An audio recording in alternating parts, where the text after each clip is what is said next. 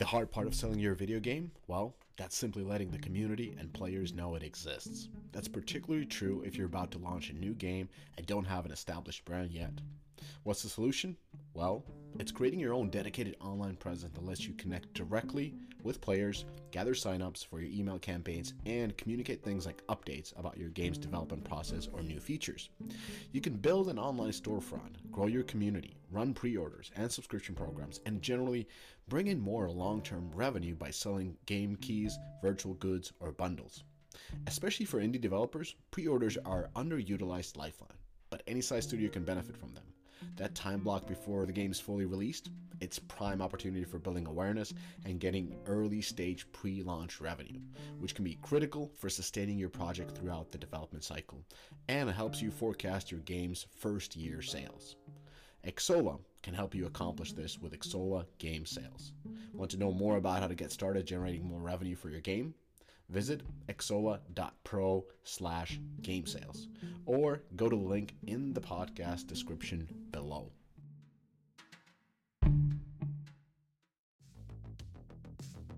Switching mediation providers might seem like a pain in the ass, but it doesn't have to be. If you're thinking of making the transition from MoPub to IronSource, we've got you covered. First, we've created a dedicated tool that removes the manual work when migrating to IronSource mediation. Second, we'll be holding workshops with IronSource experts where you can have all your migration needs taken care of. And if you want to do it yourself, we also have technical documentation for migrating to IronSource mediation in our Knowledge Center. To learn more about these initiatives and begin monetizing with IronSource today, head to www.is.com/migrate. That's www.is.com/migrate. Excited about NFTs in the metaverse? Ready to be part of the future of gaming? Recur is looking for talented producers, product managers, game designers, economy designers, and engineers.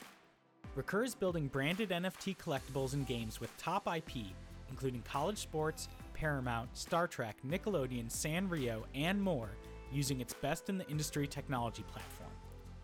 Recur's platform streamlines the NFT collecting experience. No crypto or third-party wallets required. Simply buy an NFT with your credit card or Apple Pay. And Recur's robust gamification system creates infinite collecting and gameplay possibilities from which to make compelling play-and-earn experiences. Recur is backed by some of the biggest names in crypto and NFTs, including billionaire Stephen Cohn, Gary Vee, and Gemini, among others. Join us now and get ready to ride a rocket ship.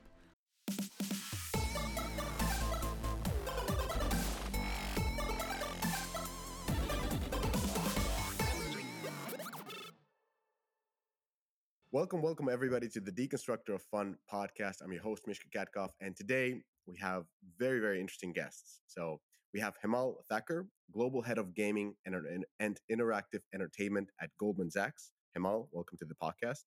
And we have Kartik Prabhakara, a founding partner of Areem, an independent investment bank providing M&A and financing advice to technology companies. Kartik, welcome to the podcast. Thank you, Mishka. Pleasure to be here. Did I pronounce Areem correct? It's Areem. Areem. See, Areem. I always do the wrong way. Thank you. Anyways, welcome to the podcast. Both of you gentlemen know everything, have seen everything and heard everything and about M&A in games. But before we start talking about M&A, could you please kind of introduce yourself? So Hemal, if we can start with you. Sure. Well, first of all, thank you for having me, and nice to be here. I'm dialing in from San Francisco, which is where I'm based. I run our global gaming and interactive entertainment investment banking business. Practically, that means I spend all my time with our gaming companies across the US, Europe, and Asia on M&A, but also listings as well, and IPOs and private financings and that sort of thing. To give you a flavor, we've been fortunate in working on some of the major transactions in the space. We helped Microsoft most recently on their bid for Activision. We helped Zynga on the sale to Take-Two and ZeniMax on the sale to Microsoft. In Europe, we helped Sumo Group on their sale to Tencent, and most recently Kirkby and Lego in their investment in Epic Games. In Asia, we helped Square Enix just recently on their sale of studios to Embracer Group. And then a whole bunch of other stuff, Glue Mobile, sale to EA, and things like that. And then on the listing side, we led the direct listing for Roblox and for Unity, for Corsair and IronSource. And so, really great amount of activity over the last couple of years, and have been in and around things with my colleague at Areem, Karthik, as well, who candidly, is number one in everything in the mid cap and small cap space in this as well. So great to be here with him as well today. Amazing. And just a quick question: is there a bigger team at Goldman that is focusing on gaming, or is it kind of part of interactive entertainment? How is that structured? Yeah, so I guess I sit within a group in Goldman called the Technology, Media, and Telecom Group, and that group covers companies all across the space, whether it's internet or software or other. In gaming, we operate we have a global person, which is me, and focusing on the industry. My role is essentially helping in our relationships across the ecosystem and trying to help companies do what they want to do in this space. And then we have, an array of people in various regions who are focused on specific subsets of clients for different expertise areas. So, we have a large team as a result, maybe 15, 20 people across the globe who are focused in this space in one way or another. It varies by region, but yeah, it's great to be here on behalf of everybody. Amazing. Karthik, if you will, introduce yourself, and of course, Areem is always seen in pretty much most of the M&As that has been happening in the gaming industry. Thank you, Mishka. Big fan of your podcast. It's very informative and entertaining at times too. So it's we love the conversations. So I'm one of the co-founders and a partner at Areem. We are a gaming and interactive entertainment focused investment bank. So we advise on M&A. Mostly it's been working with entrepreneurs and boards of these companies on their exits. And then also we advise on late stage financings for some of these companies. So we've been very fortunate, as the sector has seen a lot of activity, and we've been fortunate to have worked on many. So since the start of 2020, I think we've worked on just over 30 deals in gaming, which has been really interesting. So we're a team of 20 based in London, San Francisco, and Berlin.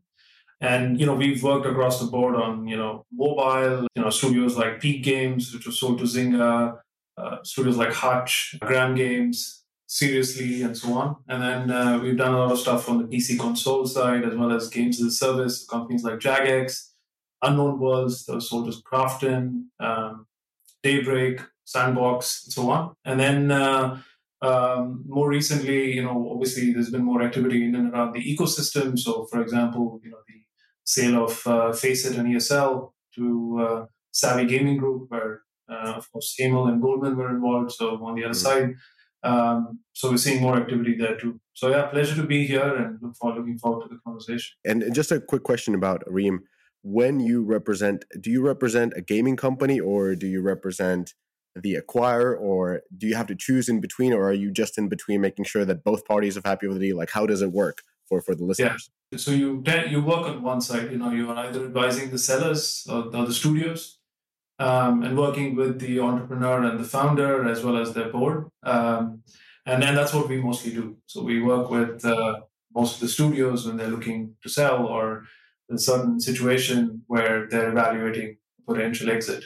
That's mostly been, and then, hey, well, maybe you can cover it off as well, because there's occasions where you can be on either side too. Again, I agree. You pick a side, and I think we tend to sit with sellers as well, but usually larger companies. And then occasionally we work on the buy side too. I mean, Microsoft, and you may know, Karthik mentioned Savvy Group, where we helped on the acquisition of ESL Faceit. And so we'll work with clients depending on what they want to do, and help them any way we can. All right, so let's start talking about the industry, which has been really, really crazy during the past 2 years. A lot of consolidation, as you mentioned, all the list down to Microsoft buying Activision, so of all sizes and of gigantic sizes. Like, all the records were broken on consecutive years. What has been driving this sort of a consolidation over the last few years? Kartik, if we can start with you. Yeah, so I think you got to obviously break it down, but in general, look, with gaming companies and content, it's difficult to build new IP, right? And M&A provides a value creative way for companies to acquire newer IPs, bring it into the fold, and then build more predictability into their own business, right? Because a portfolio works and is perceived much better than standalone titles. So I think that's one of the reasons. Second is M&A in general has worked in gaming. Different acquirers have used different approaches.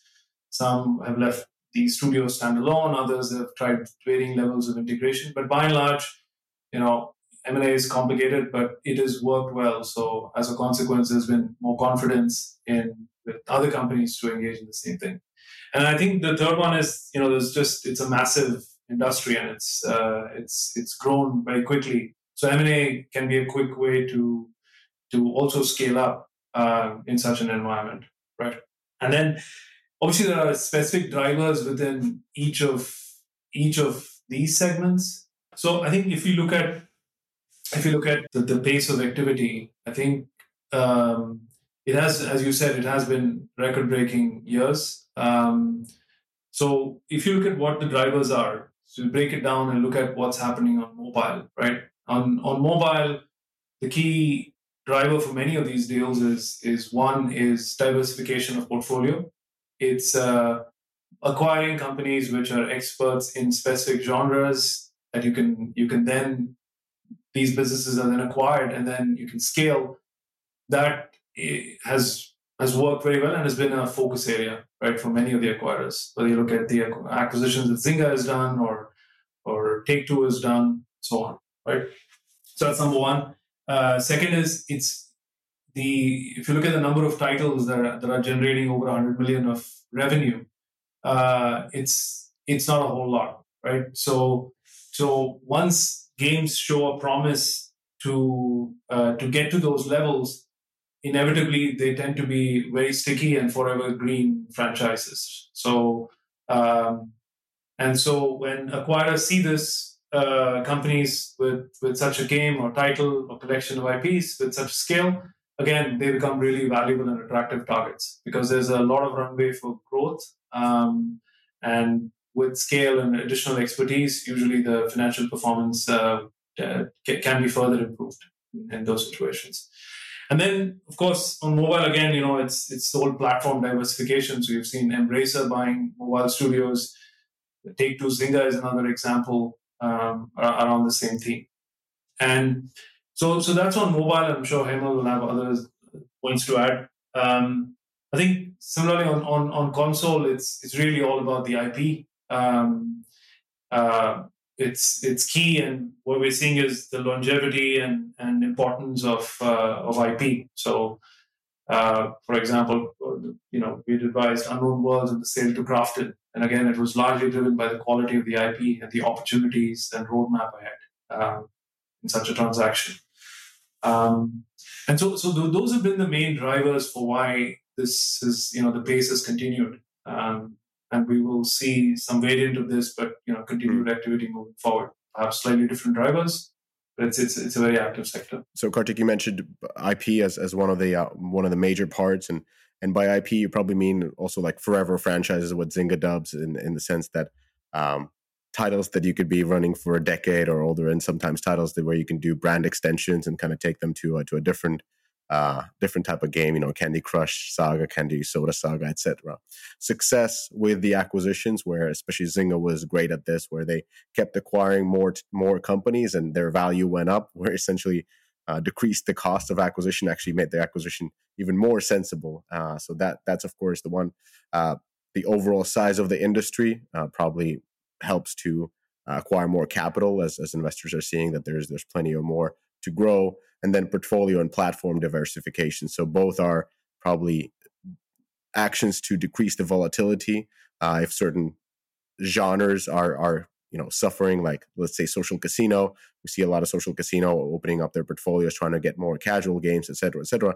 Difficult to move into different cores, but still, probably the best way is to acquire a studio with that knowledge rather than try to start building that expertise from the scratch, even though it's cheaper, but it's not proven. And then diversification of the platform. I assume this is due to IDFA deprecation, where a lot of cross-platform has become more and more important. We see a lot of mobile companies, especially on the mid-core side, moving into having PC SKUs, and even Zynga was launching like a Switch game or something like that. So kind of makes sense. Hemal, do you have anything? I mean, you probably have a lot of things to add to this, but because Kartik was kind of focusing on the console side, on the mobile side.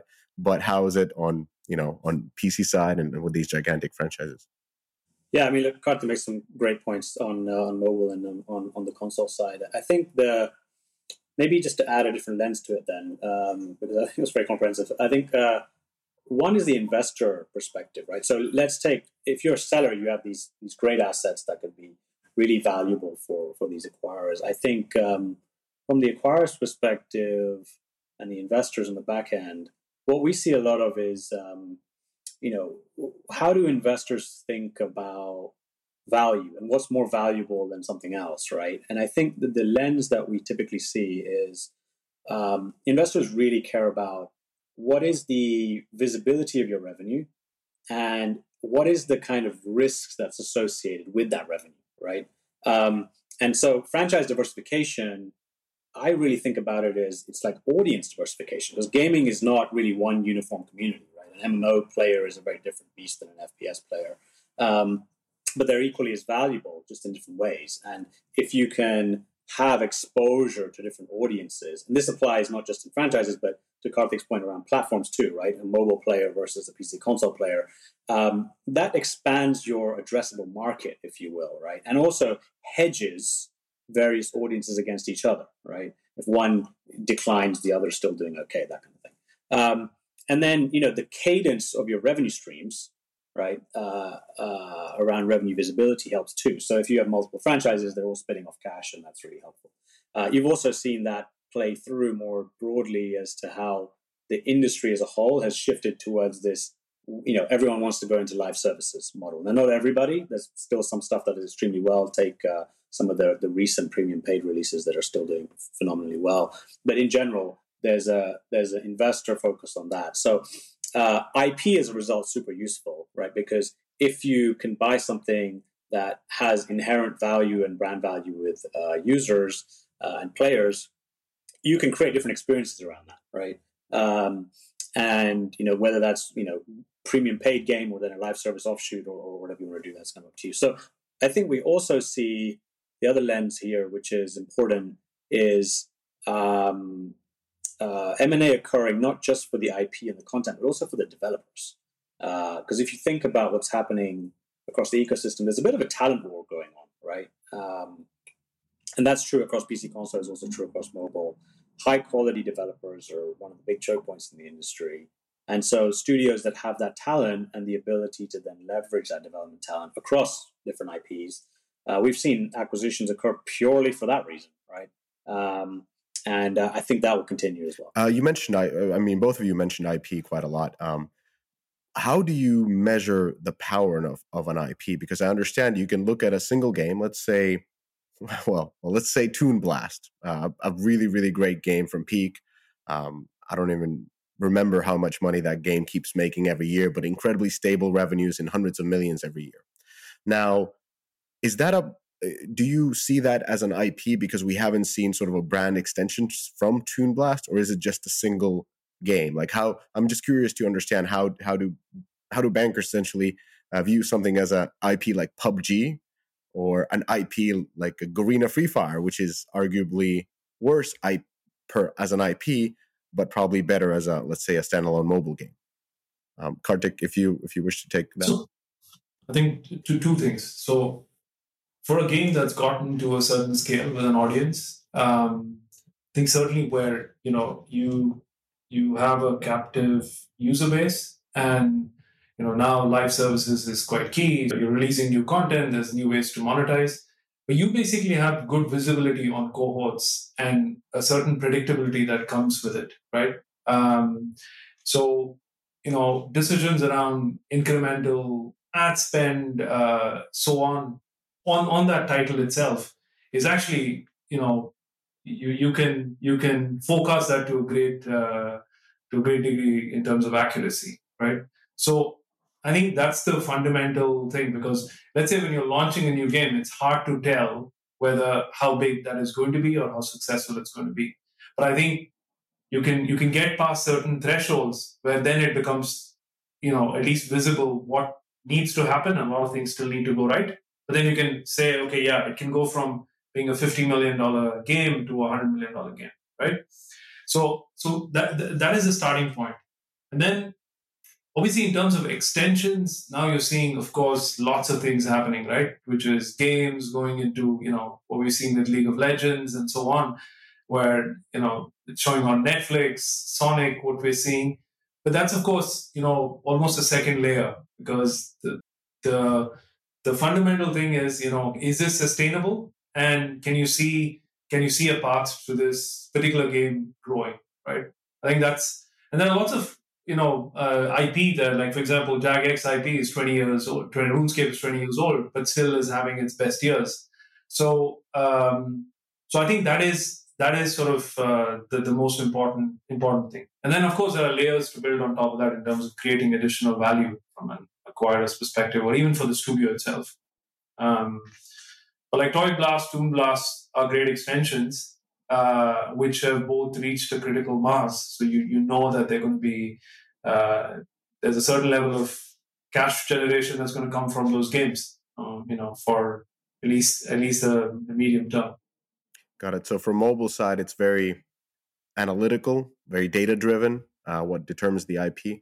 And Hemal, how is it with the with these larger, especially PC console IPs and franchises? Yeah, I mean, look, I think there's still an analytical framework which is very similar, right? The points I'd add would be, if you're trying to build a value case, right? Let's say you're a studio and you're thinking about selling. Where do you go from there? I think understanding who your potential audience really is important. And there's a difference between the audience you have now versus the audience you could have, right? And then you kind of work backwards a little bit around, okay, well, what are the various channels that I want to attack that audience with, right? And you may have an existing $100 million a year game which has been active for 7 years, in which case there's a premium that's on that. I mean, there's a captive audience, as what Karthik said, and that's really valuable. But you could also be at a stage where you're really early, right? In which case you may still have the same business plan, right? We're going to grow this, we're going to have all this success across this audience. But what you're going to see from an acquirer is they're going to discount that potential a little bit more, because they're going to say there's more risk inherent in this. It hasn't proven itself yet. But they'll still understand, okay, well, that's the direction you want to head. You can add to that different games on different platforms. You can add to that different forms of media, these type of things. So what you typically see is a real focus on how do you build an expansive business case around your IP, with multiple games, with multiple, there's a cadence that occurs over multiple years, there's television, etc. And then you have a bid-ask spread effectively between yourself and the acquirer, where the acquirer will say, yeah, but that's early, or yeah, but this could take a while, discount this, haircut this, whatever else. And you come to a view as to, okay, what's reasonable to pay for the value you've already created now versus the value you could create in the future. And the where the pendulum swings is often dependent on competitive tension, which is all about the art, I suppose, of M&A. And that's where the deferred gains for the seller are essentially put in. Is like, how much do you believe that the future will bring? Well, let's talk a little bit about the future. Now, the past has been booming. 2020, 2021, even the beginning of 2022 was quite great. But there's a massive shift in the macro environment. I mean, we see multiple things happening at the same time: inflation, interest rate going up. Inflation being boosted even more by a war. All kinds of issues and lockdowns in China, all affecting the global economy quite significantly. And through that, we've seen stock stock indexes going down in almost every country. Technology stock, Netflix probably being sadly the poster boy, but even Amazon was down, compared to quite crazy years during when everybody was in lockdown.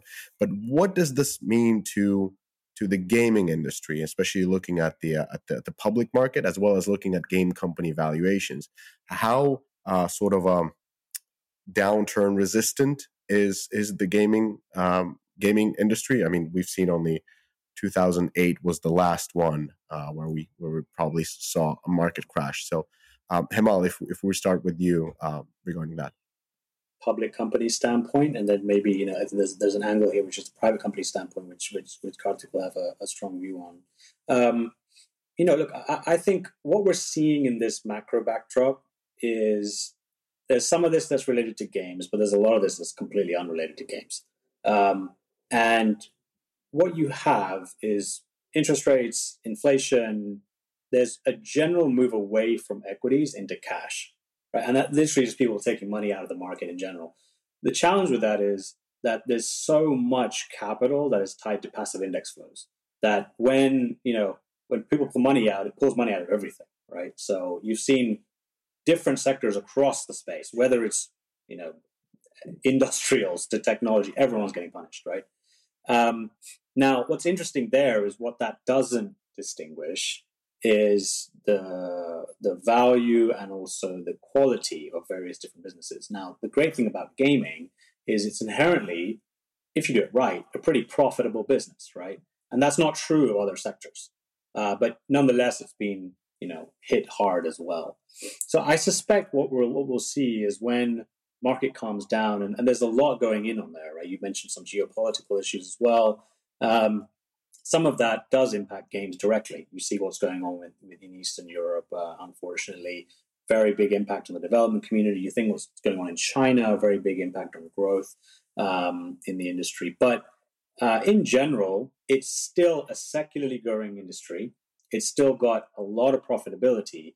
And these companies in general are not very leveraged, right? They don't have much debt. And so, they're self-funding. They have a great market in which to grow. There are challenges, and I'll come to that. But I think as a result, I would argue that gaming today is a little bit oversold, right? And when the market comes back and people look usually for high-quality names to put cash against first before they go to more speculative stuff, I think gaming will be a net beneficiary of that. But in this environment, it obviously then creates a lot of opportunity, right? Because valuations are where they are. And, there's still a lot of cash floating around in the ecosystem. There's still a lot of ability to finance. And so, that's very conducive for M&A. It's less conducive for things like if you're trying to go public at this current point in time.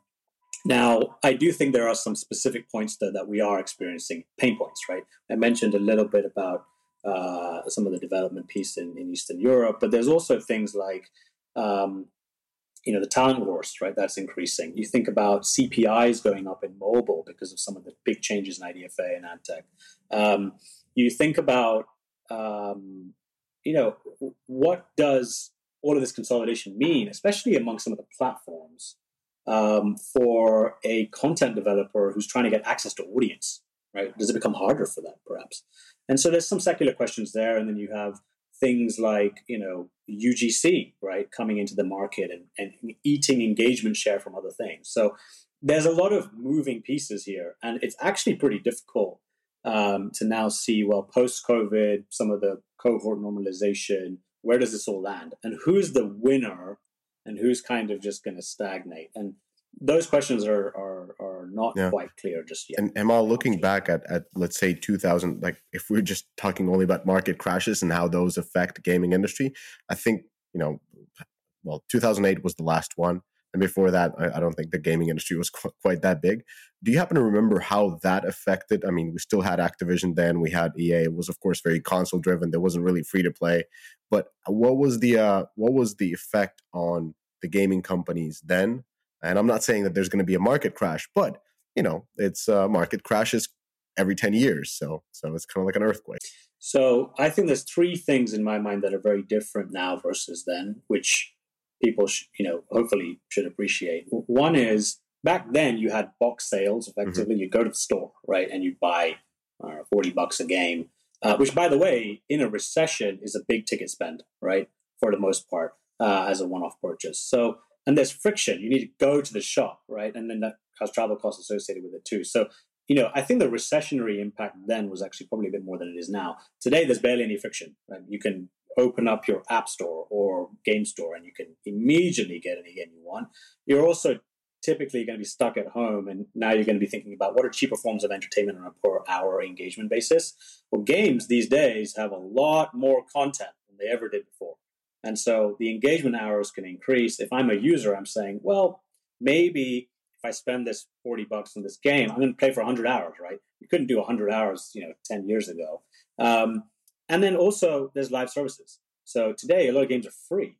And so I'm going to play them anyway. And then on top of that, I get this kind of in-app purchase ability. So, if I'm spending $1 or $2 a day versus $40 out the gate, my psychology is different around it too, right? So I do think that helps. And because the industry is more digital than it is physical, there's been a massive uplift in gross margins, over that period.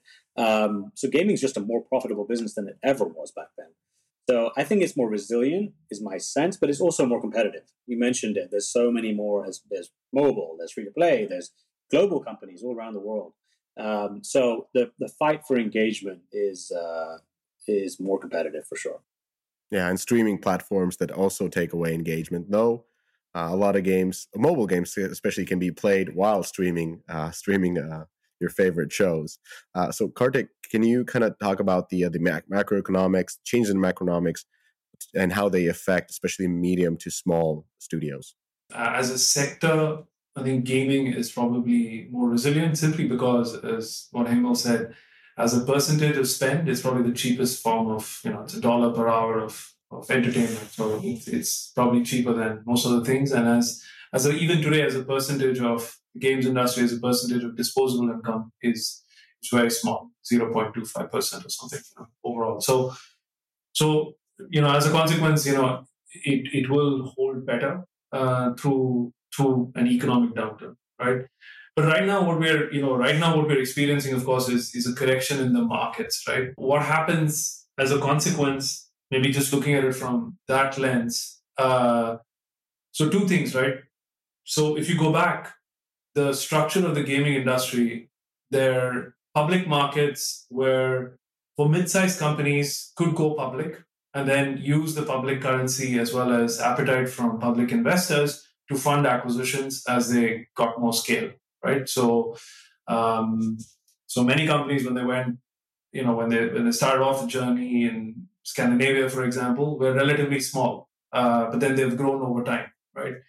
Some of the more recent IPOs were also driven with that as a premise, and then where the environment was, it was given where the equity valuations were, and I'm biased, but I don't think gaming ever got ahead of itself in terms of relative valuation. But the correction, as Emil said, has been indiscriminate. So it didn't matter that a highly cash generative business was trading at 15 times EBITDA. It's back to like single digit EBITDA now, right? So what that does, of course, is there was an obvious valuation arbitrage. So a bigger company that was listed had the multiple and valuation where they could pay a reasonably fair price, attractive price, and then they'd be rewarded for executing such an acquisition, right? Whereas now that's going to get a bit harder. Doesn't mean it changes the case for why companies will acquire, but the bar gets a little bit higher, right? As to what you need to do and what you need to prove from those acquisitions. So they'll be a lot more strategic and closer to the core. So that's probably what's gonna happen. And this is why you've seen, certain carve-outs and people looking at the portfolio and saying, which parts of my business are not being fairly valued? Let's, try and realize some of the value there, right? That's number one. And so the other thing is, it's it's a global industry. So of course, if you talk about, there are lots of industry specific headwinds, right? So IDFA definitely has an impact. We've gone through a period of COVID where growth has been above the trend line. But so, Q1 2022, Sensor Tower data, and I'm sure you covered it on your own in your presentation. But of course, we're starting to see a decline, right? But, in context, if you go back to 2019 or even 2020 and look at where 2022 is, it's still a healthy growth rate. Of course, it's taken this way, right? It's pulled forward some of the spending, so it's natural that you're going to see that. But of course, that right now in certainly this earnings season has been a big topic, and it has been, frankly, ever since Q2 of last year because of this very COVID impact and what's going to happen. So growth has been a concern. So valuations have been pulled back. So what we'll see is, as a consequence for publicly listed companies, the bar gets higher in terms of the kind of deals that they can do. But most execs running the businesses, certainly the ones taking a long-term view, are not going to change their view on M&A. So you still see that, but it'll be different. Second is back to the point of in a market where perhaps certain companies are not being valued appropriately, there will be potentially private equity. So you've seen rumors around Ubisoft that was there, but then you have companies like Playtika who have announced a strategic review. So if you see this happen, there'll be, the types of deals will likely be different. Private equity has not been active, but we're starting to see more of that. Jagex was acquired by Carlyle. We sold another company called Outright Games. We advised this company called EMK, a private equity firm, on the acquisition. So we're starting to see more of that. And so the nature of buyers who can see value in the sector, you will see nature of deals change. And then I think there'll be a bigger importance from the private companies. So you've seen Scopely being active on M&A. They can take a longer term view. They're not, it's still privately funded. Moon Active, for example, is highly cash generative. They've done a few acquisitions already, which is working out quite well. So players like this who have the financing and who are private will also play a bigger role. So I think the buyers will shift, but the drivers for why you should do a deal, particularly given some of the headwinds like IDFA and so on. So that's why we'll see more of the activity. Maybe not at the same pace, but it's unlikely that it's just going to stop because of what's happened to the public equity markets. And when we're talking about private equity, we're talking about an acquirer that looks at a target and sees probably some kind of inefficiencies that they can come in and fix. Is that usually how we should view private equity acquirers? So I think private equity acquirers, two things. So one is, they're buying a business at a fair price where they know that over time there's going to be a certain level of growth. And second is, you can do incremental acquisitions so you can change the composition of the business. So, for example, it's a single IP or two IPs, but over a 3-4 year period, you can turn that into 5 different growth pillars that's going to support that business. And maybe that's at that time that business is right for the public markets, as an example, right? It doesn't always have to be cutting costs, although that may be necessary in certain cases, but in certain other cases, just buying the business at the right price and then providing the right funding level so that they can execute on improving the overall mix of the business. Yeah. Well, it's at least the perception always that the private equity is quite a numbers driven acquirer and also more of on the short term rather than long term thinking to some extent. I think look, I think the thing is, Emil, you can chip in here too, but look, with gaming, given the creativity involved, it's harder to completely change the DNA of a studio or of how things work. Of course, you can make things more efficient, but the minute by and large, there has to be a certain level of autonomy and continuity of that culture. Otherwise, it becomes really hard to let the business improve. No, I agree. So I think, and this is a trend, I think, in gaming M&A in general, that they used, if you look at the previous cycle, maybe 10 years ago, a lot of the M&A that happened then was cost-driven thinking. The challenge was that most of it didn't work, right? If you look at it, what you ended up with is, an impact on the creative culture. And, it's a people-driven business at the end of the day. And it's creative. What you've seen in this cycle is much more of a focus on, actually, it's not really about cost, it's more revenue opportunity, right? Is there something that 1 + 1 = 3? Can we do something better together? Now, if I'm a financially driven investor, like a private equity player, they've been watching from the sidelines this activity, and they realize that, look, you have to deliver a value proposition that's focused on upside potential, not cost cutting, right? To a lot of these players. And so there may be some things on the margin that you do, but I agree, it's focused on, well, how can you grow? Is there more that you can do to scale the business or invest in it additionally?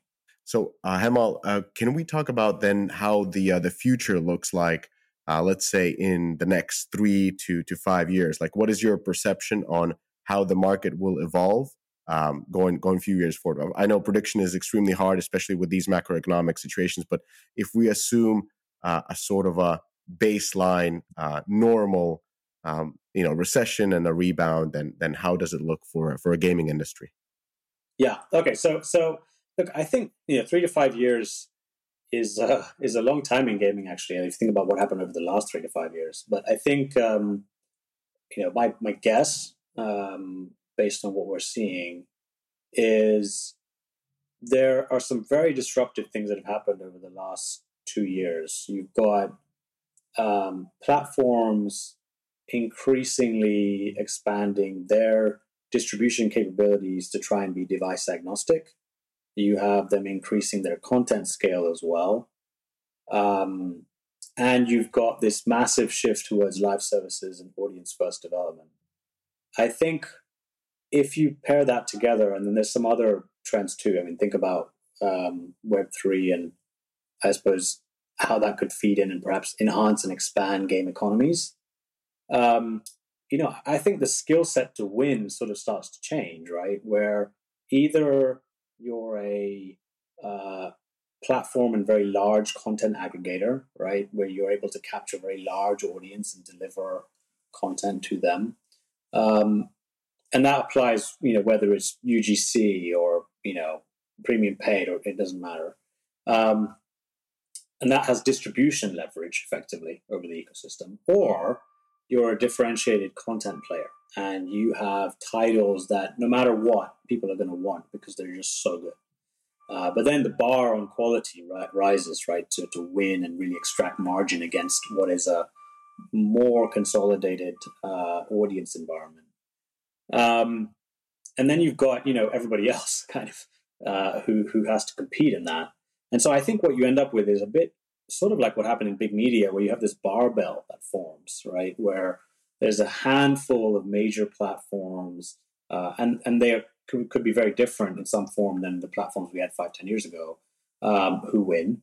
And then there's a bunch of differentiated content players who provide unique experiences, who also win. And then everybody else who's kind of doing the same thing gets this slow issue on the revenue side, which is, the access to audience gets harder. And perhaps on the cost side, talent wars, CPIs, etc. So their margins start to compress, and their ability to push content out compresses too, which drives a lot of M&A. But it also means that you would likely go from this extremely fragmented industry back to sort of more of a consolidated industry, right?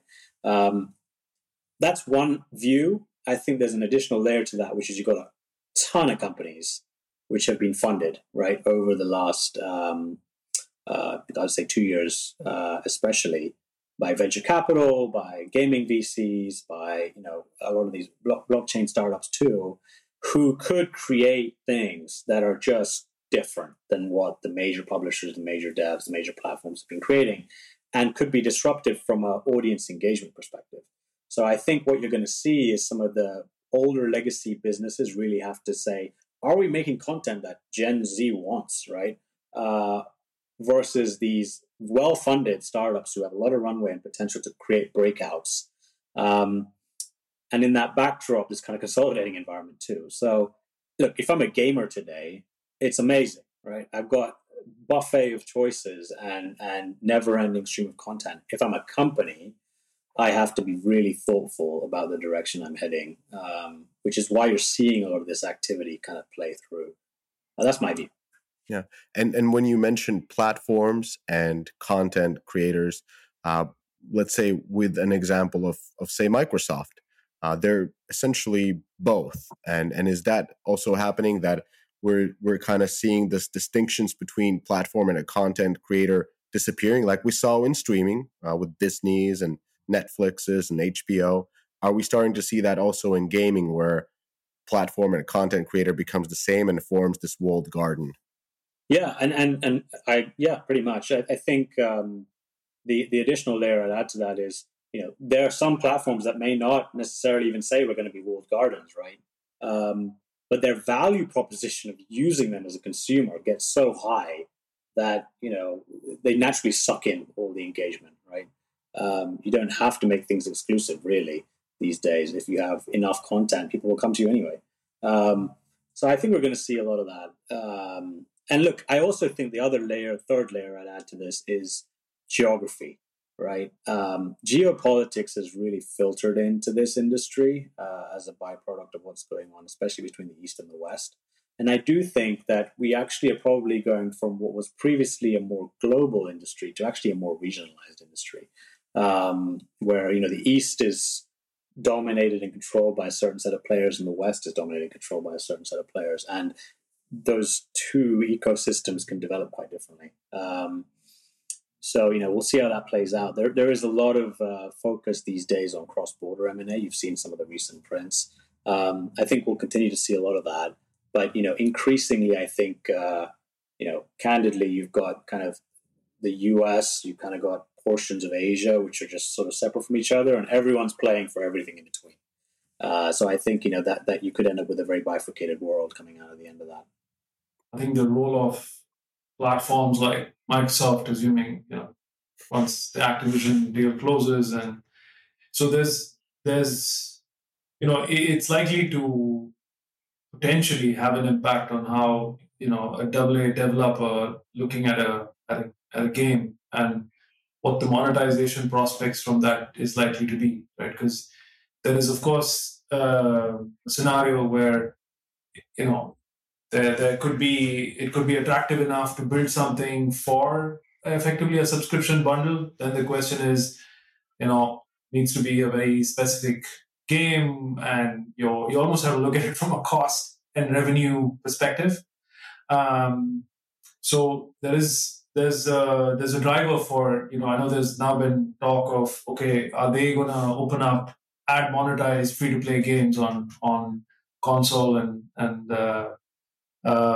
so that that might be potentially a focus for many developers, because that allows you to potentially build games and monetize them slightly differently versus potentially a risk of commoditization if you are part of a bundle. Because the bigger that gets, the harder it is for you to monetize. It's problems you've seen on other streaming platforms that have happened, right? Early part of the cycle, it's someone with valuable. Actually, if you exclude the AAA, because just the budgets and so on, you got to make it work. It can only happen on first-party titles, but otherwise, it needs to follow a different trend. So I think there's a risk that there's a slight disruption to the industry structure and also nature of types of games that somebody would want to build. I think the second thing is all games as a service, and even on the PC, on console, that's going to be a bigger focus area, because it gives you, if you can get it to scale, particularly in light of what's available in terms of financing right now, you might see new companies emerge, new potential platforms or contenders for this metaverse with like multiple players. Maybe they're interconnected, maybe they're not, but you have a real chance of some of these MMO titles turning into one of those, right? So I think that's going to have an impact on mobile. I think it's going to be more consolidated given the IDFA headwinds.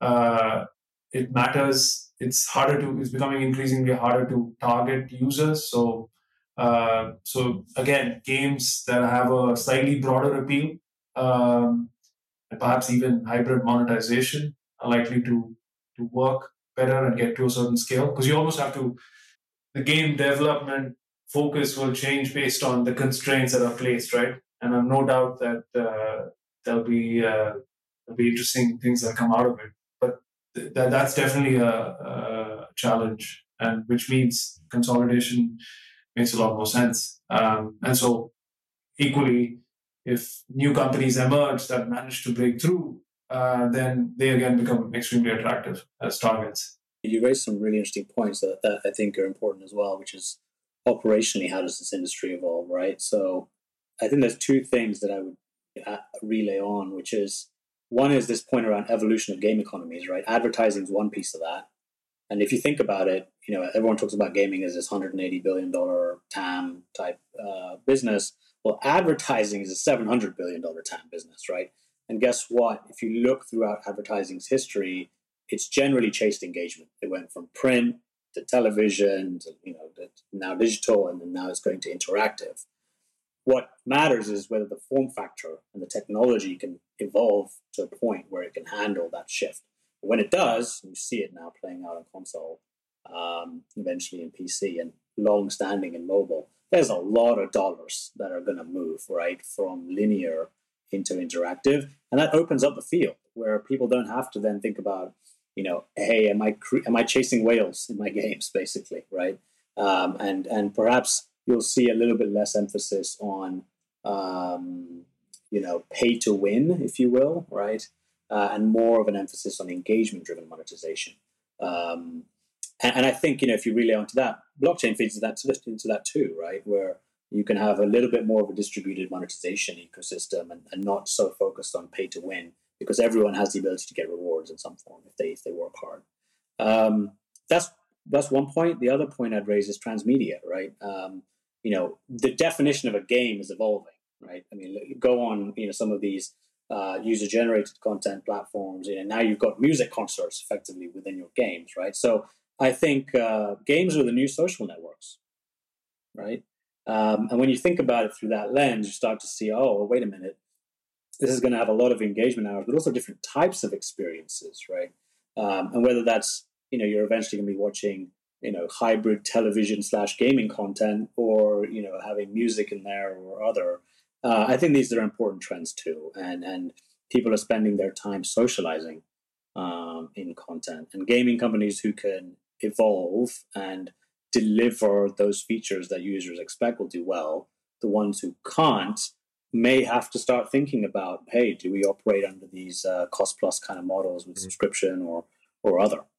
You mentioned blockchain, and I'm curious to kind of get both of your opinions on large companies as well, mid-size and small. So Hemal, for large companies, what are they thinking about blockchain? Of course, we saw some of the big ones like Ubisoft and Square Enix quite openly discuss blockchain, and even I believe with the latest selling of the Montreal and some other studios from Square Enix, they were mentioning as perhaps future Web3 investments would that sum of revenue that they got from Embracer would be potentially used to some of the Web3 initiatives in the future.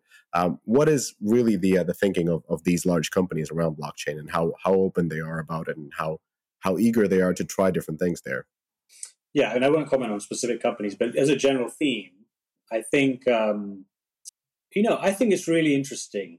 I think that there was a bit of hype, obviously, in 2021. There's a bit of a balanced view forming now, consensus at least I see across, US, Europe, and Asia. I would actually say Asia is a bit more forward or ahead, if you will, in the curve on some of these larger players. And actually, the startup ecosystem in the West is probably more interesting than it is in the East. So there's a bit of this counterbalance going on. But I think developers, publishers, gaming platforms, they all see a few things that could be interesting for this technology to be used in, right? One is, can you expand the aperture of what a game is, right? And a game economy and the purpose of being a player in a game. So the meta of a game increases, i.e., I could be not just a player, but I'm an investor. I have a governance for that matter. Right? I could be a political figure effectively in the game. There's all kinds of things you can do once you start having these incentive systems baked in. That's one. There's another piece of this, which is, can blockchain help enable rich marketplaces, right, within games? Now, marketplaces have existed in games for a long time, right? Whether you think about Roblox, think about World of Warcraft, there's plenty. But it creates a frictionless ability to put that in.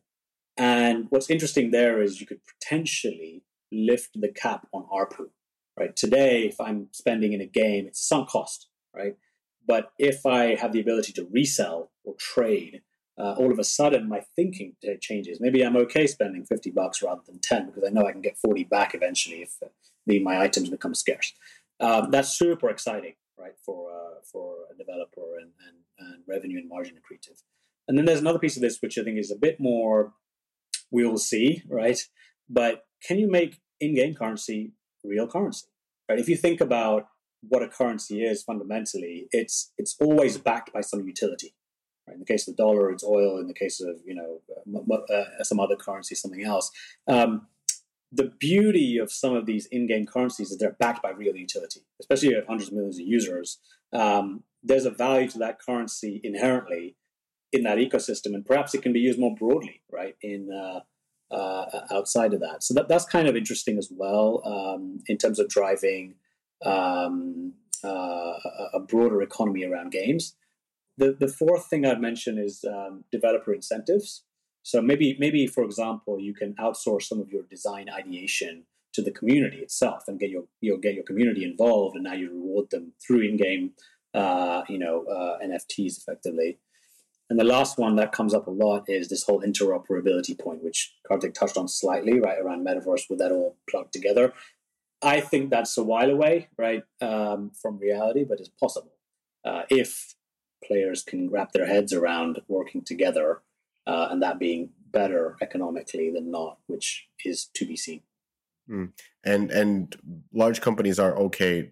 I mean, let's put it this way: whenever they come out with this, they have such a rabid fan bases that are not quite as receptive towards the Web3 message compared to other companies.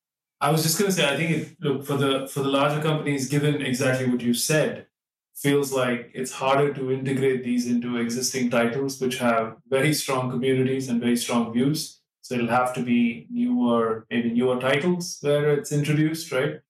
And so, it's also, at least given the way it's evolving around Web3, perhaps it's too early in the cycle where see large companies, certainly from an M&A perspective, being active around, let's say, buying up Web3 studios. It feels like it's early in the cycle. Like with everything else, you see this happen repeatedly in tech. There's a lot of interest, there's a little bit of exuberance, and then people start saying, you write it off, then actually there is true innovation happening. So it might play out over a longer period of time, even though it feels like the pace of activity, financing in this segment has been, it's been very, very strong. But also equally, a lot of good quality gaming teams are now, building around this, where Web3 can be a way to extend the gameplay and have the right incentive. So